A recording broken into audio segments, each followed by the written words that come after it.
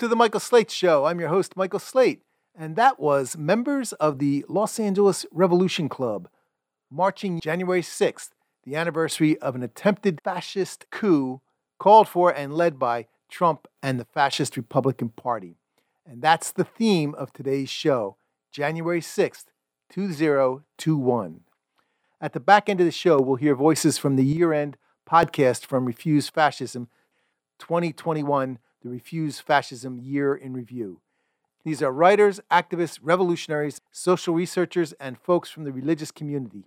And they're digging into and helping us understand the events of January 6th and beyond, so don't miss that. And opening the show up, we'll hear an excerpt from the rally that took place in Beverly Hills, January 6th. Michelle Chai, a leader of the Los Angeles Revolution Club, will begin and introduce Noche Diaz, national spokesperson for the Revolution Clubs. Noche will give an important statement from the RevComs on what's going on in the last year and why revolution is necessary and why we are living in a time when revolution may be possible. So here are Michelle Chai and Noche Diaz. We are the RevComs. We are here today, a year after these fascists, as people right now today are seeing all over the news the images of the faces of those rabid white supremacists who were fighting for a fascist nightmare future when they attempted a fascist coup just 1 year ago. And we are here to speak to those people who are looking at those images and might be afraid, might be wondering, why are we in this situation? Why are we in a situation where these people who stormed the Capitol, led by Donald Trump and the Republican Party, what is happening and where is this headed? And we're here to bring you hope on a scientific basis. And that's what we're going to hear with this message from the RevComs. I'm going to bring up Noche Diaz, a national spokesperson for the Revolution Clubs, to tell us what that message is. The events of 1 year ago, January 6th, in Washington, D.C., cast a heavy and long shadow. And the force that is gathered here today represents what must become in this new year the beacon of light and hope for a different future. Not just because of how badass all these individuals are, but because we are organized and led by the revolutionary leader and author of A New Communism, Bob Avakian.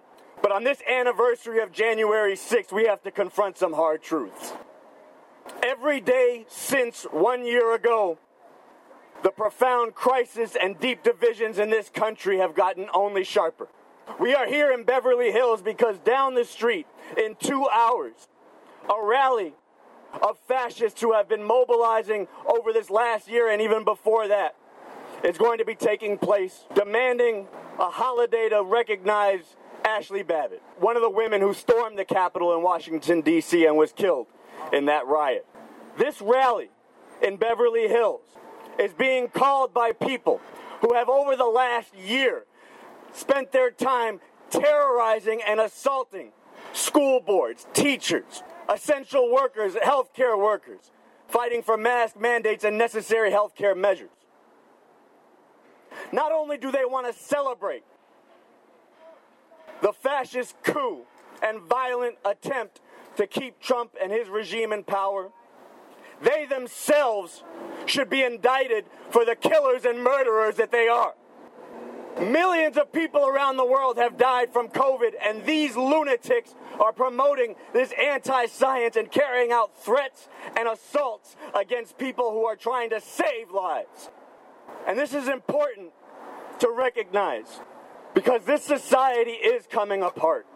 And today you will hear and have already heard Republicans who either don't want to comment because it's too hot right now, or who want to shift the focus away from the way they led this attempted coup to talk about their lies about a stolen election.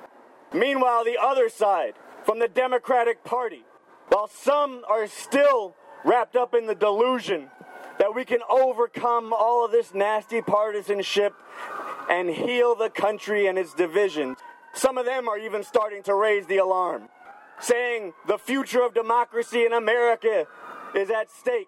But they are not pointing to the fact that it is not just the battle around the election. So while they have raised some alarm about the future of democracy in this country, some things have to be said about that. It is not just the battle over election laws and the right to vote that this is taking place on. What we saw on January 6th, 1 year ago, is that one side of this country is preparing for a civil war that they want to be a one-sided slaughter of the people they hate. The fascists, led by the Republican Party, believe that only they have a right to rule in this country, and that even the long-told lies about freedom and justice for all have to be done away with to bring about their vision of what makes America great again. But the Democratic Party are ruling over the same capitalist system that these Republicans rule over. And that is why they cannot confront and call on people to stop this nightmare. But we can, and Bob Avakian is. And his new talk, Something Terrible or Something Truly Emancipating. He points to how this system that is at the core of this is capitalism and imperialism, and what we see between all this talk about Democrats and Republicans is a bitter fight amongst those who rule over us in this system over how to hold it all together, while it is in deep trouble here and all around the world. And the fact is, this system has no answers that are good for the masses of people and for humanity as a whole. This is why no answers can come from just relying on voting for Democratic Party politicians, while these fascists prepare for civil war. And Bob Avakian points at how these divisions and fights at the top actually create openings for us, a rare time and circumstance where a revolutionary people in the millions and an organized core of thousands can actually be wrenched out of the crucible of this situation. Not in some far-off distant future. Not by trying to ride out the storms and wait for the worst to pass us over, but by confronting the very real dangers of where this is headed and fighting like hell to confront this and win many people to see that this system that has given rise to this must go. This system that has no answers for people. Millions who have demanded a more equitable approach to the environment. This system cannot balance the needs for cutthroat competition to plunder and despoil the planet. Women who have marched around the world demanding to be treated as equal human beings. The right to abortion in this country is being ripped apart, and nothing can be called forth from the masses of women and the masses of people to unleash the fury of women to demand their equal humanity and place in society, because this system has no room for it. Millions of people marched and demanded an end to institutional racism and murder by police after the death of George Floyd at the hands of murdering pigs. But this system cannot do away with murdering police because they have no room for millions of black and other oppressed people. This is why, fundamentally, there is no answer under this system. And holding on to the way that this country has been held together for the last almost 200 years since the Civil War. And the Republican fascists know that, and they want to get rid of those old norms. The Democratic Party and that side of the equation are trying to hold on to it, to preserve that democracy and illusion and lie of freedom and justice for all. But we, the masses of people and everyone who has a heart for justice and a better future, have to be fighting to not only defeat this fascism, but to get rid of this whole system. And we, the RevComs who follow Bob Avakian, are organizing you into that revolution now.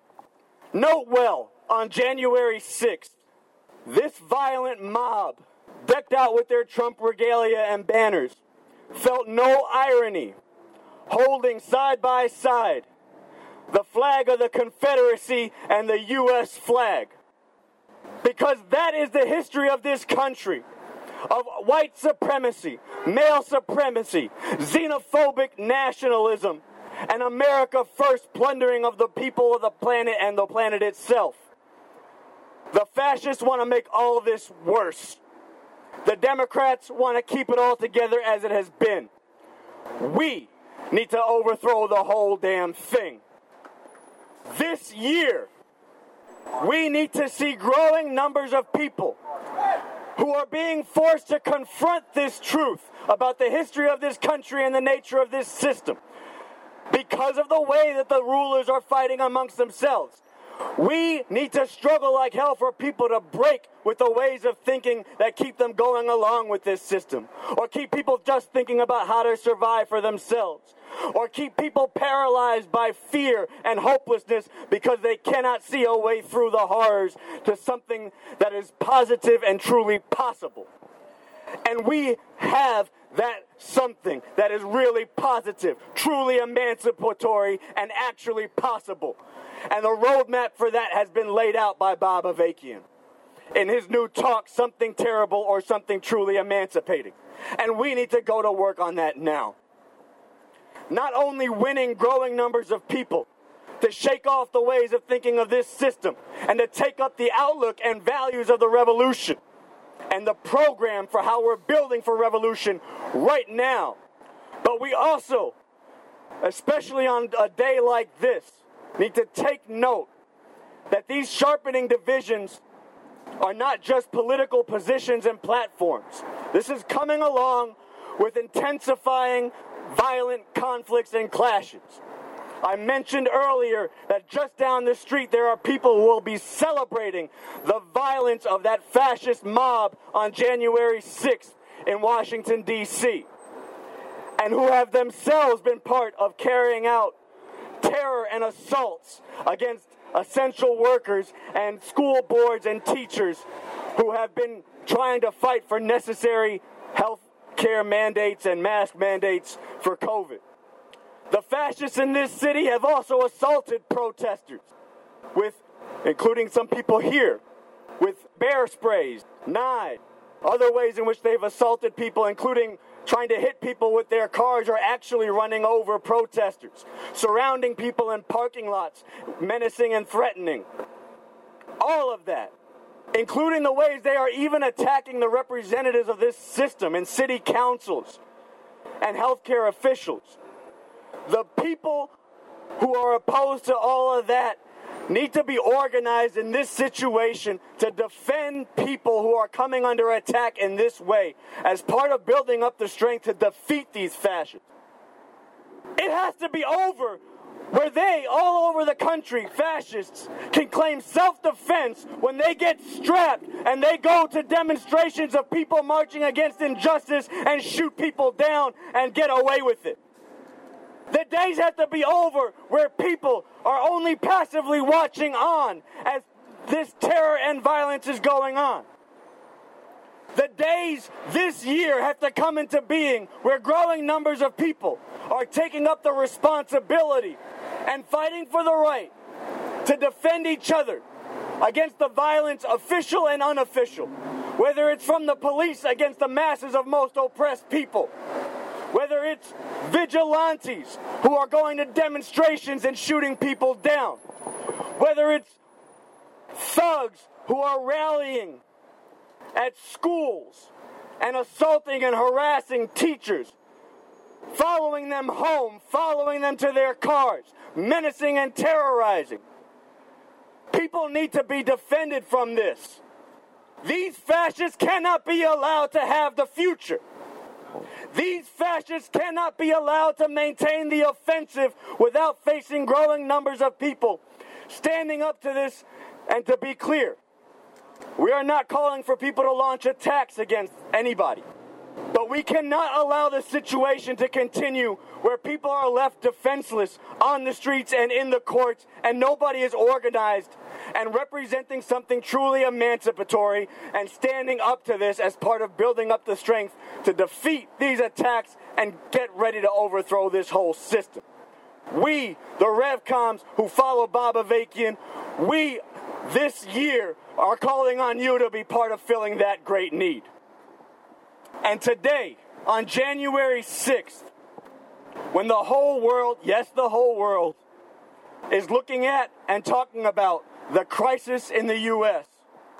because of what this empire means for the oppressed people of the world, who it sits on top of and whose blood it sucks. whose countries it invades and destroys and plunders and exploits. If this country were to go over to something truly terrible, an open fascist dictatorship, which is what we are facing, that would have implications and ramifications for people all around the world. But think about this. If we bring this system down and get it off the backs of people here around the world, in this country, think of the bright hope and light that would shine for oppressed people who hunger for freedom everywhere. This is what Bob Avakian is calling on us to rise to, and was pointing out is actually possible in this rare time. Because of how dangerous and how sharp and how terrible things are posed right now is exactly why something truly positive can be wrenched out of this, but not without struggle, not without daring, not without courage, and not without science. And this is what people do not have. You can look out today. You will see the images. You will hear the talking points. You may even hear some insightful commentary. But you will only get a scientific understanding of what we are facing, where this is going, and how we could take this somewhere else, somewhere truly emancipating, through revolution, from Bob Avakian and those who are taking up what he is putting out there to organize people into this revolution. So this year, instead of another year where we see fascists on the offensive, on the move, rewriting laws to get ready to steal the next election, or carrying out violence to intimidate and threaten people who promote or advocate anything sane or decent, we need to see a year where growing numbers of people are lifting up their heads, broadening their sights, and seizing on this historic opportunity and moment that we live in, and taking up the leadership that we are getting from Bob Avakian.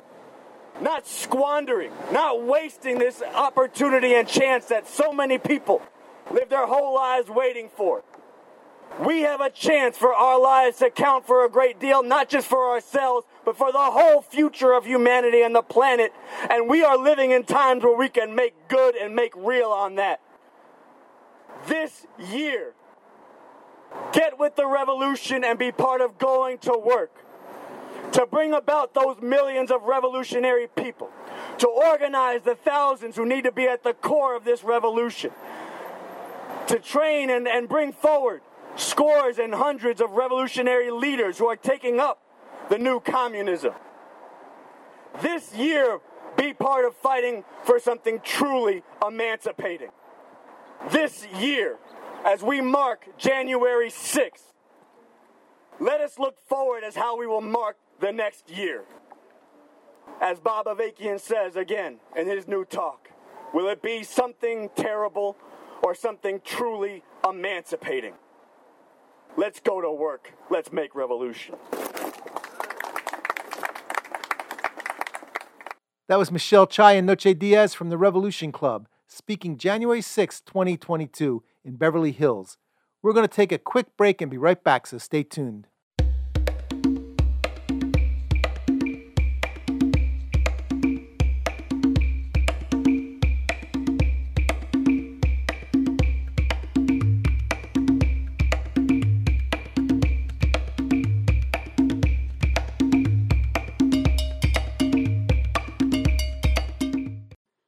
Now, let's hear some of the voices from 2021, the Refuse Fascism Year in Review. We'll hear Walden Bello, a Filipino academic, environmentalist, and social worker, on Trump, Duterte, and the development of fascism internationally. I think that point is really essential in that history doesn't repeat itself, but it certainly does echo. And I think that the reality that fascism foments and relies upon this xenophobia, this white supremacy, this misogyny, and then uses that to help bludgeon the democratic norms and ultimately erase civil liberty. I think that this is really important.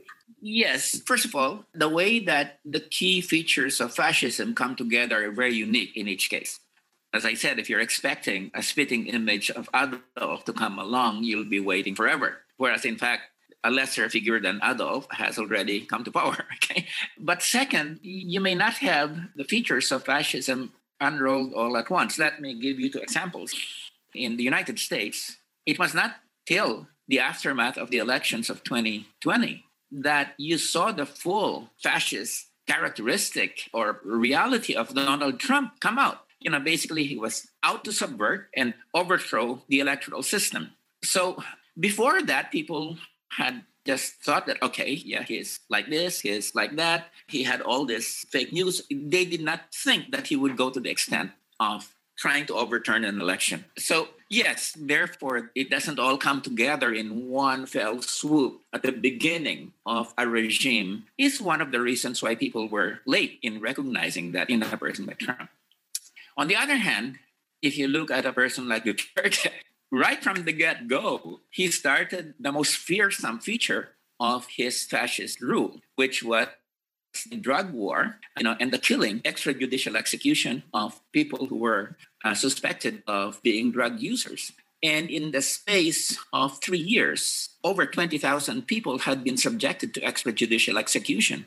Immediately, the most horrible feature of fascism, which is the systematic persecution of a certain sector of the population, not only imprisoning them, but killing them, sort of just unrolled very, very quickly. That's why I call Duterte was a blitzkrieg fascism. Now, the effect was a bit different than in the United States. The effect was to stun the population. Is this really happening?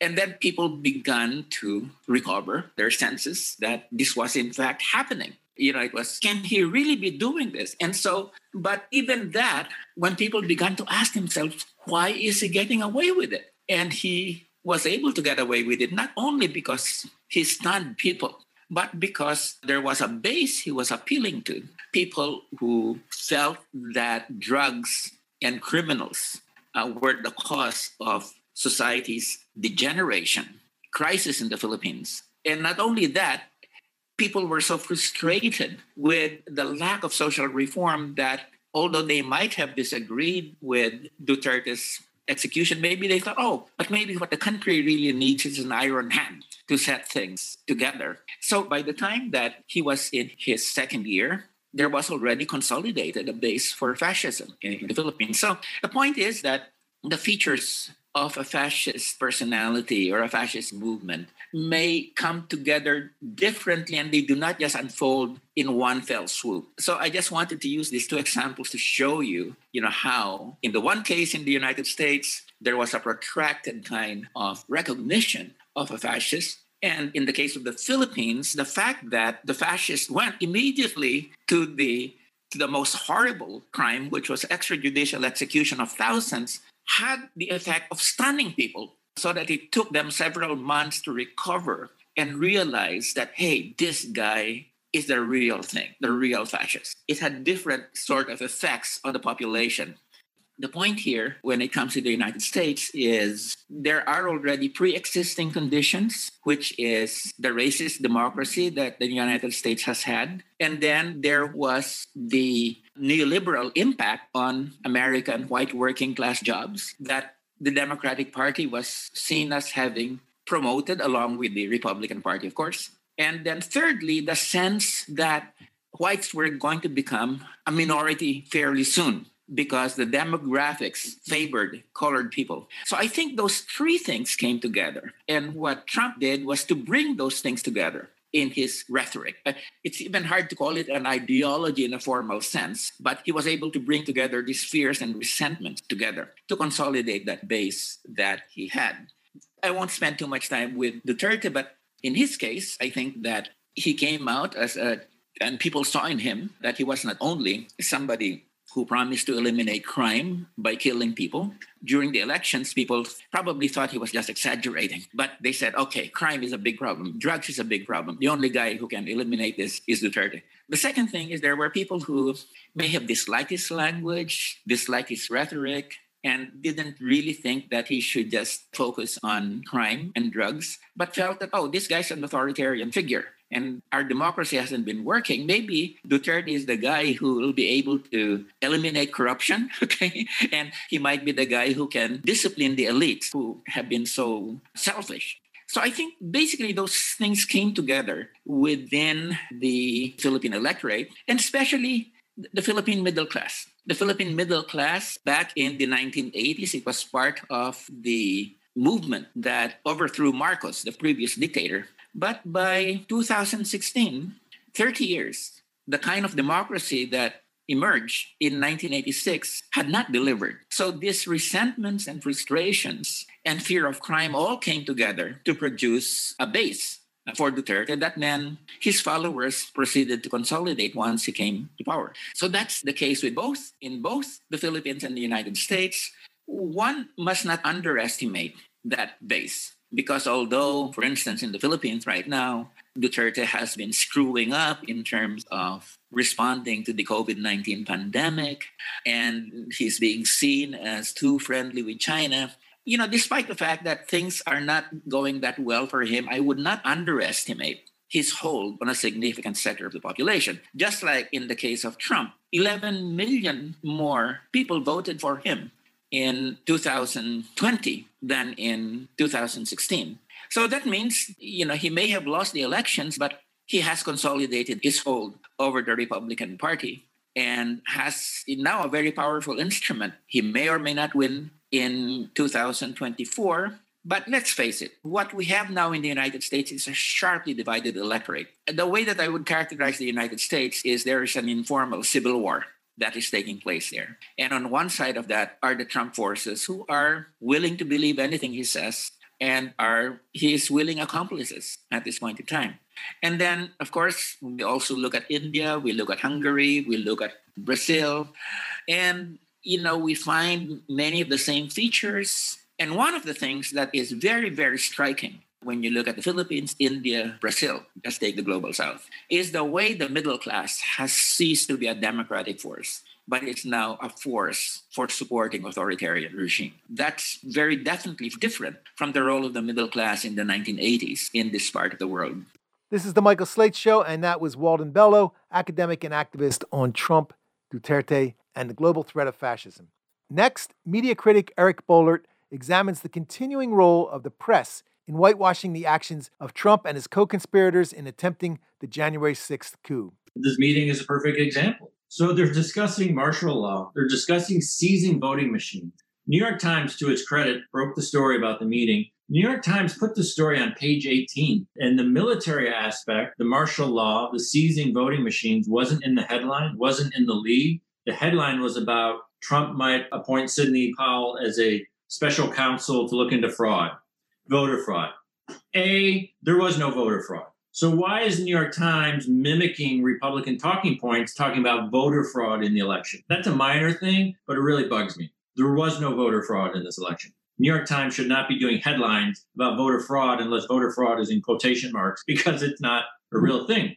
You had to get down about halfway in the article before you realized that they discussed martial law. The Washington Post the next morning, nothing on its homepage, nothing on the website about this meeting. And to me, that is shocking normalization. And what you described has been, to me, one of the hallmark failures of the press for the last 4 years is just that refusal to ring the alarm bell. And they should have been doing it in the spring of 2017. Instead, it's kind of this frog in the boiling water, or as you put it, that line that you think once it's crossed, banner headlines, screaming headlines, nonstop discussion, nonstop condemnation. Side note, when Bill Clinton was being impeached for his affair with Monica Lewinsky, nearly 100 newspapers in this country demanded he resign. Major newspapers, including the Philadelphia Inquirer, USA Today, not columnists, newspapers took institutional stances and said, Bill Clinton cannot serve as our president. He is unfit to serve. He lied under oath about the sexual act. Fast forward, none of those newspapers in 4 years ever demanded that Donald Trump resign because he was not fit to serve. To me, that is mind-boggling. I think to me, it goes to corporate cowardice. It goes to a press corps that either normalized him to such an extent that they didn't think he should resign, or they were just too intimidated by his bullying. There's this resistance and reluctance to accurately describe his radical and dangerous behavior, and there's been that reluctance. Look, coup was never used, martial law. They don't like to use fascism. I did a column 2 years ago saying if Trump was the leader of any other country and he did what he did, every American news organization would call him an authoritarian. In the headline, in the first sentence, he's the textbook definition. But why? You can't call a white Republican male an authoritarian, even though he is. So there's this timidity. And your point was a good one when you started off about there's this idea, well, he didn't get away with it, right? He didn't overturn this election. The system worked. Don't get so riled up. We're fine. And I've said since the election, imagine a slightly different scenario. Imagine if Joe Biden only won by one state. Imagine if he won Michigan by 5,000 votes. Does anyone think right now Joe Biden would be inaugurated next month? Absolutely not.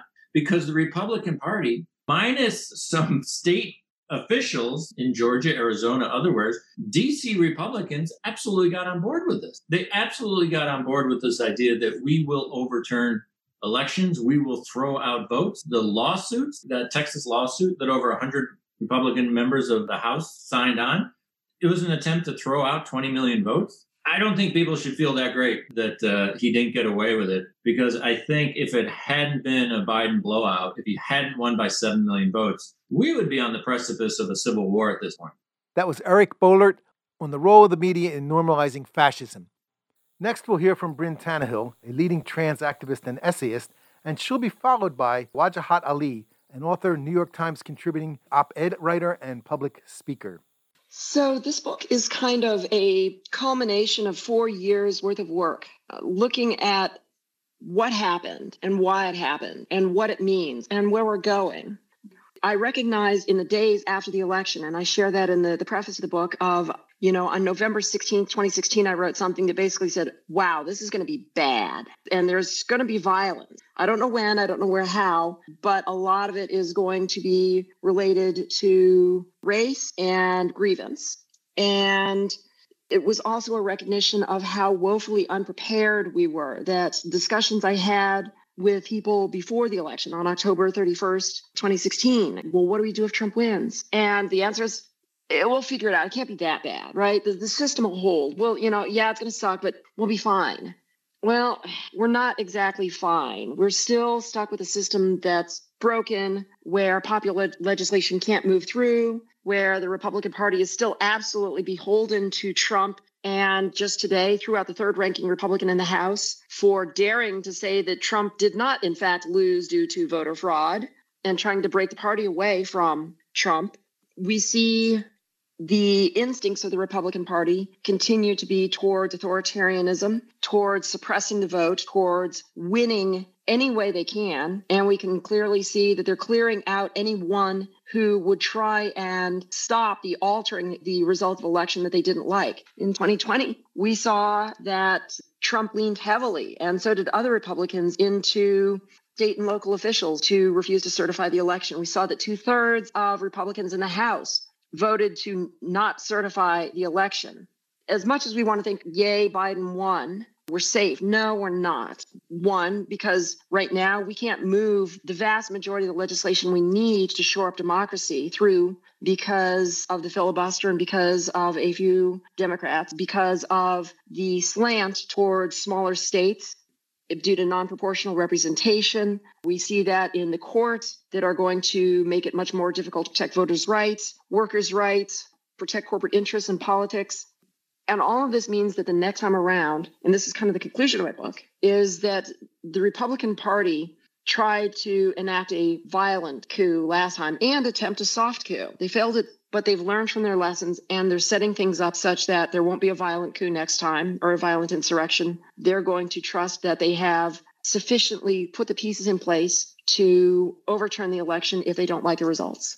I was wondering if you could speak about how W. and Obama's war on terror helped set the stage and ushered in, if you will, the rise of American fascism. Yeah, so the war on terror has been nurtured and supported. It's one of the few bipartisan things left in America, right? By both Republicans and Democrats. Now, that being said, I'm old enough to live through the Bush administration. And yes, Bush was far worse than Obama or Trump or Biden when it came to our foreign policy. But at the same time, what we warned back in the day was, as Muslims and people of color and those who were Muslimi, we said, fine, you guys are going against us. We're the bad guys. And you guys are willing to trade your liberties for the false feeling of security, and you're willing to villainize us. But what are you unleashing? You're unleashing an ecosystem that will be hard to contain. You are strengthening a beast that will turn on you eventually. You are creating this vast apparatus that allows for surveillance, not just on Muslims, which you guys were perfectly fine with, but eventually it'll turn on you. And you're allowing extrajudicial killings. Yeah, you're fine because it's Anwar al-Awlaki's son and him right now. And, Anwar al-Awlaki was a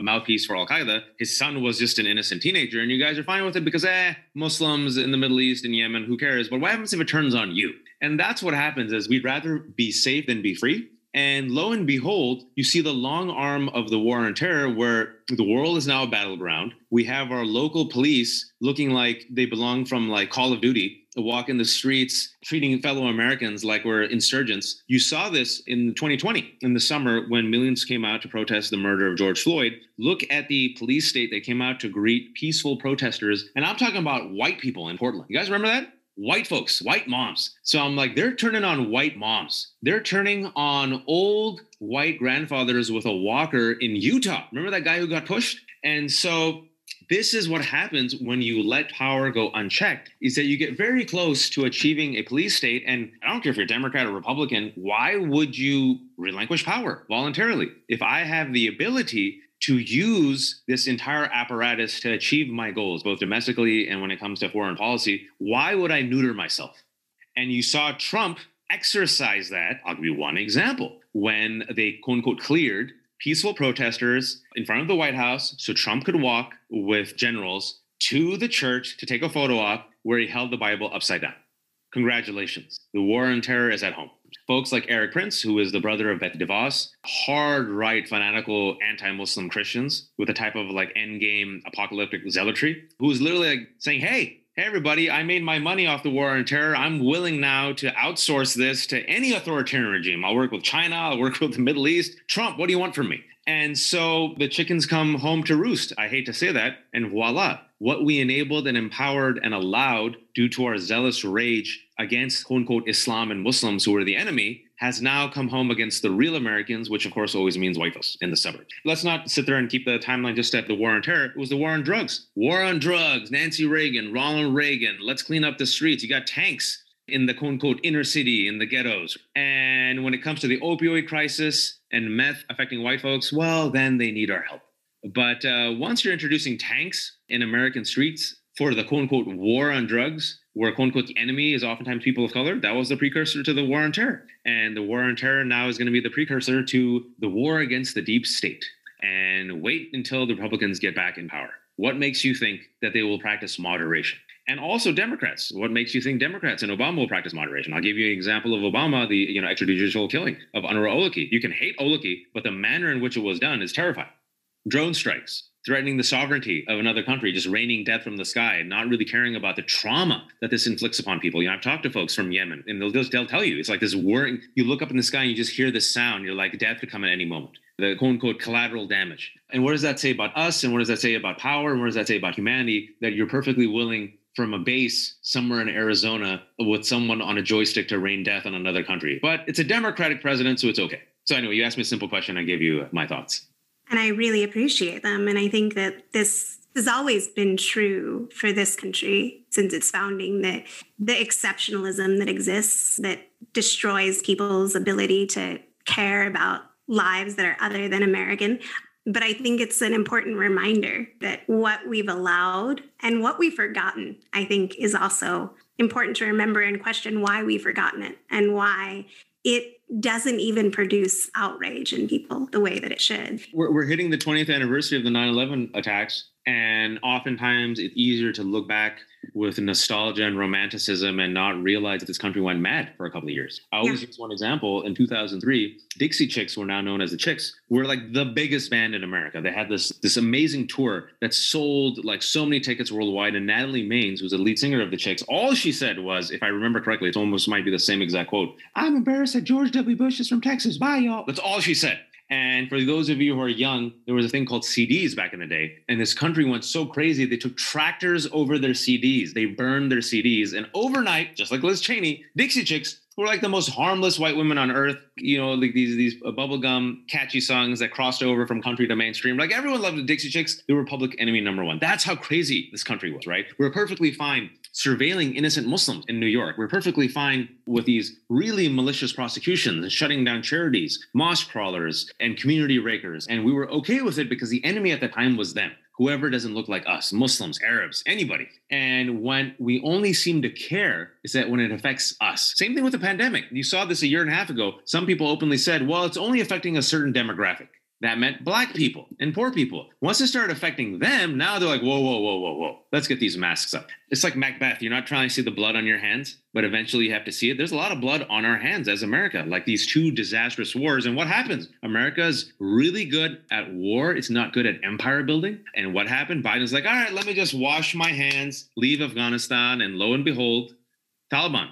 Yesterday, Washington Post, like what we've been fearing, Taliban's making their assault. And so what did we accomplish? What did we accomplish at the end of the day, except death and destruction and traumatizing generations in Iraq and Afghanistan? And not to mention also our soldiers, those who came back traumatized. That's also the legacy, I think, of the war on terror, in addition to the rise of the quote-unquote post-9/11 police state. This is the Michael Slate Show, and that was Bryn Tannehill, a leading trans activist and essayist, and Wajahat Ali, an author, New York Times contributing op-ed writer, and public speaker. Now we'll hear David Atkins, a progressive reformist and a member of the Democratic National Committee.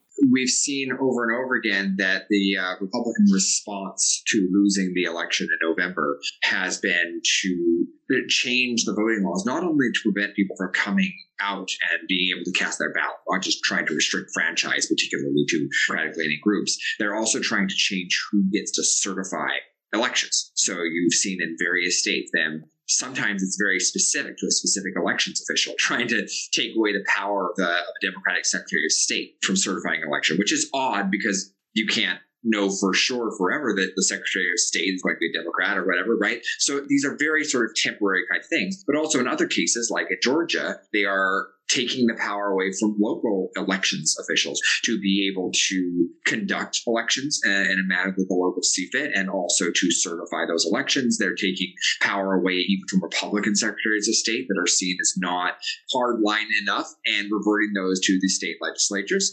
And ultimately what it's all in an effort to do, whether it's a Senate election or a presidential electoral college election, instead of allowing the people's vote to be certified, to say, hey, we just don't know. There might be voter fraud and we can't certify that this is a real vote count. Therefore, what we're going to do is hand it over to our extremely gerrymandered state legislature to simply decide who won the election, right? And because these are highly gerrymandered state legislatures, and just like in, say, Wisconsin or House delegations, which is sort of the way the House lines are drawn. So just like in Wisconsin, where Republicans lose the popular vote in Wisconsin by 8 points, but their legislature is 64 to 32 or something like that for the GOP. That's a functional sort of authoritarian government, functionally apartheid kind of government. They'll just overrule the will of the people. That has been their reaction to losing the popular vote the last 6 out of 7 elections. It's their reaction to losing in November. It's not a far-fetched theory. It's what they're actively doing. That was David Atkins, an activist and writer. And I'd like to remind our listeners that we are hearing voices from 2021, the Refuse Fascism Year in Review. And you can find the full podcast and much more at refusefascism.org. All right. So we're going to finish with 2 more speakers. First, Tony Norman, columnist at the Pittsburgh Post-Gazette and president of the National Society of Newspaper Columnists, who has written a lot about Trump and fascism. And finally, Carol Anderson, the Charles Howard Candler Professor of African American Studies at Emory University. For me, and maybe my bias because, I'm African American and I'm particularly sensitized to issues of race and class and inequality in this country. Whenever I see any draconian law, and this is probably the most draconian law of the year, other than the laws that disenfranchise voters. Whenever I see a law like this, I know there's a precedent for it because nothing happens in this country, nothing happens in America that hasn't happened before. It's like history's greatest Mobius strip. We're just going round and round in the same figure 8 track that we run through American history. So I knew as soon as SB 8 was proposed, and signed into law by the governor of Texas, that there was a precedent. And the first thing that came to mind was the Fugitive Slave Act, because of this particularly onerous section where ordinary citizens would become vigilantes, that they would be deputized into doing evil things. The state, in the case of SB 8, cannot be sued because the enforcement mechanism is being done by ordinary sovereign citizens, as it were. Now, where some might quibble about the comparison, the Fugitive Slave Act of 1850 makes everyone, every marshal, everyone in law enforcement, all the judges, the whole legal system has to make sure, even in free states, has to see that blacks are returned back to slavery, they're runaways. So it didn't matter that they ran to a border state that was free from the South. Enforcers could deputize enforcers, ordinary people who decided they wanted to be freelance. Enslavers could cross the border, or if they already lived in that state, could approach someone that they believed was a slave, take that person into bondage, don't have to worry about habeas corpus, don't have to worry about trial, and basically on the basis of their word, because the black person's word did not have any legal force, just on the basis of their word, they could take someone into bondage, someone who may have happened to have been born free and wasn't even someone that had run away, but had a business and a family and so forth. Like that movie, 12 Years a Slave. I mean, that's like a perfect example. Someone who is minding his own business and he's sort of taken into bondage on the basis of a enslaver's word, a freelancer's word. And I thought, here, I'm an Uber driver, and I'm driving a woman to a women's clinic for whatever reason she wants to go to that women's clinic. Maybe it's to get an abortion, or maybe she just needs a checkup, or maybe she's doing her annual checkup. But if I'm a snitch in Texas under this law, and I have reason to believe that she's getting an abortion, I get a $10,000 bounty in court because, I'm going to bring my suspicions to court. And the person that I'm accusing is going to have to defend themselves, the clinic and the Uber driver. And regardless of the outcome of that, and we know what the outcome is going to be in Texas, I'm ahead $10,000. If that isn't the most evil and diabolical thing one has ever heard of, I don't know what is. And this all happens if the woman finds herself pregnant after 6 weeks, and then the enforcement mechanism kicks in, because then she is breaking the law no matter what. It doesn't matter whether she's been raped. It doesn't matter whether it's an act of incest. She is a criminal. Now, ironically enough, she is not subject to her arrest herself. I mean, the law hasn't gone that far yet. As soon as it does, we're basically to Margaret Atwood territory in The Handmaid's Tale.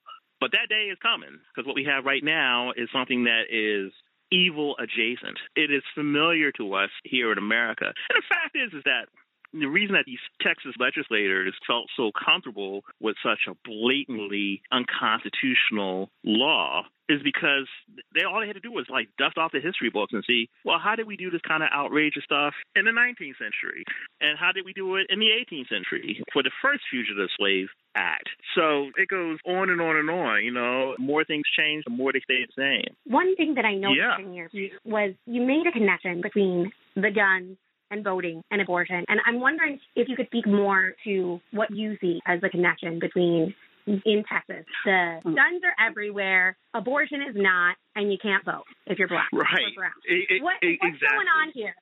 Yeah, well, at the risk of sounding paranoid, I think that the Texas legislature knows exactly what it's doing, and that it's almost like a soft succession on their part. I mean, they want to establish the fact that Texas is going to be a different kind of state than any other, and that it's going to be much more patriarchal and violent. It wants to be the opposite of what it sees in blue America. I mean, I don't know how your listeners feel about this, but I think that the right to abortion in Texas has been effectively nullified. It has been effectively nullified. And so what Texas wants to do, Texas wants to reinforce the fact that it's a new sheriff in town, a new way of looking at the law is here. And if you don't like it, Supreme Court, we have guns. In fact, everyone can carry guns. If you don't like it, Washington, When you look at us, we all have guns. There's nothing you can do about it. Our legislature has spoken. And we're not going to let this state turn from red to blue or from purple to blue. We are going to make sure that only the right people are able to vote. And we're going to make sure that we can keep this minority government going. Even if it collapses in the rest of America, we're going to make sure that white patriarchy, white power, white supremacy rules until end of the United States or the Republic or whatever you want to call it. We are going to make sure that we're on top. And I think it's that blatant. I think it's that bald, and I think it's that in your face. I think guns, disenfranchisement, and stripping abortion rights from women is just part and parcel of a program and worldview to basically make America great again, as it were, as in pre-Civil War great, antebellum great. And I think that's what's happening. I think what we're seeing before our very eyes in Texas, and we're going to see it repeated in lots of southern states, and maybe a northern state or two, or a midwestern state or two. We're going to see a very revanchist orientation towards the law, aided and abetted by a compliant Supreme Court that believes that an originalist vision of America, minimal rights for people, especially minorities and women, is really the way to maintain American greatness. And a lot of people will say, well, Tony, you're being hysterical again. I completely buy into the notion that white supremacy is very self-conscious and that it knows what it's doing. None of this is an accident. All of this is about restoring the hegemony of white power. When I look at the Southern strategy, which really came into the fore during Nixon's campaign for presidency, and what you had there was the Southern Democrats, who were the group that hated civil rights, and that the Southern Democrats were like, we cannot be in a party that believes that Black people have rights and is putting the federal government behind the exercise of Black people's rights as American citizens. And so you had the Republican Party look up and going, ooh, we can finally break the solid Democratic South, and we can get the number of conservative votes in order to move forward our conservative agenda. And to me, just like the conservatives in Weimar Germany, who looked at Hitler and said, ooh, we can use Hitler's group and Hitler's status in order to create the coalition that we need in order to quash the socialists and the communists who are in our Reichstag. We can do that, and we can control them. Well, the thing about white supremacy is it is a viral toxin. It is all powerful. And when the conservatives brought that toxin of the Southern Democrats into the Republican Party, it took over. It moved the moderate Republicans out, silenced them, and it also then led to the base being just turned up, fueled on this fear, this anger, this hatred, fueled on it. And so it required then that those who were in the GOP primary had to speak to that base, that energized base, which continued to move the party further and further to the right.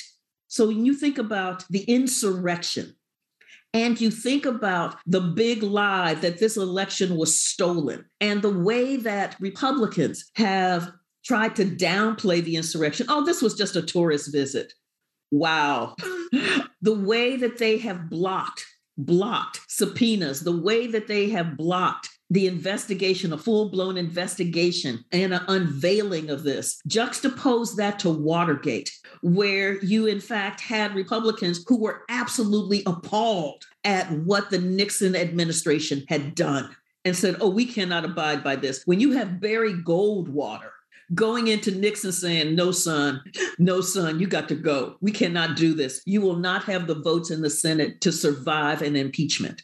And Barry Goldwater was the one who helped with the Southern strategy because of his belief that Brown versus Board was unconstitutional, his belief that the Civil Rights Act violated basic states' rights. So Barry Goldwater is no flaming liberal. But he was like, under this line, I will not go. We have yet to see that in this current version of the Republican Party. There is no line under which they will not go. The rule of law does not matter. Democracy is the enemy. That is what is so frightful and perilous about this time that we're in right now. That was, in order of speaking, Ruth Ben-Ghiat, Federico Finkelstein, Rosie O'Donnell in conversation with Jason Stanley, Anthea Butler, Sarah Posner, Jared Yates Sexton, Dr. Bandy Lee, Paul Street, Dahlia Lithwick, Eric Bullard, Walden Bello, Prim Tanhill, Wajad Ali, David Atkins, Tony Norman, and Carol Anderson. I want to close out with some comments from my co-host and friend, Coco Das, one of the editors of RefuseFascism.org. I think it's really important to understand the importance of two sides in contention. All three of these cases really are about the violent reassertion of white supremacy, the domination of white people over all others. And they can only achieve that through the same kind of violence that was used to enforce Jim Crow, even slavery. That's kind of what they want. They want everybody else to be cowering. But just as they can't actually achieve that without this brutality and violence, I'm speaking for myself here, but, this is part of what Refuse Fascism has been organizing for. We're not going to drive this scourge out of our society and out of our government without a massive response from millions of people. It is going to take the kinds of actions that we saw during the Beautiful Rising, millions of people in the streets. It's not going to be done through these normal channels and institutions that the Trump's GOP has shredded. They don't care about these norms and rules. They'll tear all that up. And it will take a movement of people who are willing to step outside of the normal channels and rise up. It really is going to take a beautiful rising of people to repudiate this whole fascist program and drive it out. And that was Tony Norman, followed by Carol Anderson. This is the Michael Slate Show, and we've been hearing voices from 2021, the Refuse Fascism Year in Review. And that brings us to the end of yet another show. I want to thank my assistant producer, Henry Carson, my production assistant, Jeff Pryor, and each and every one of you for tuning in. If you want to share your thoughts and ideas about the show, or if you want to volunteer to be part of the show, write to me at mslate@themichaelslateshow.com. Once again, that's mslate@themichaelslateshow.com.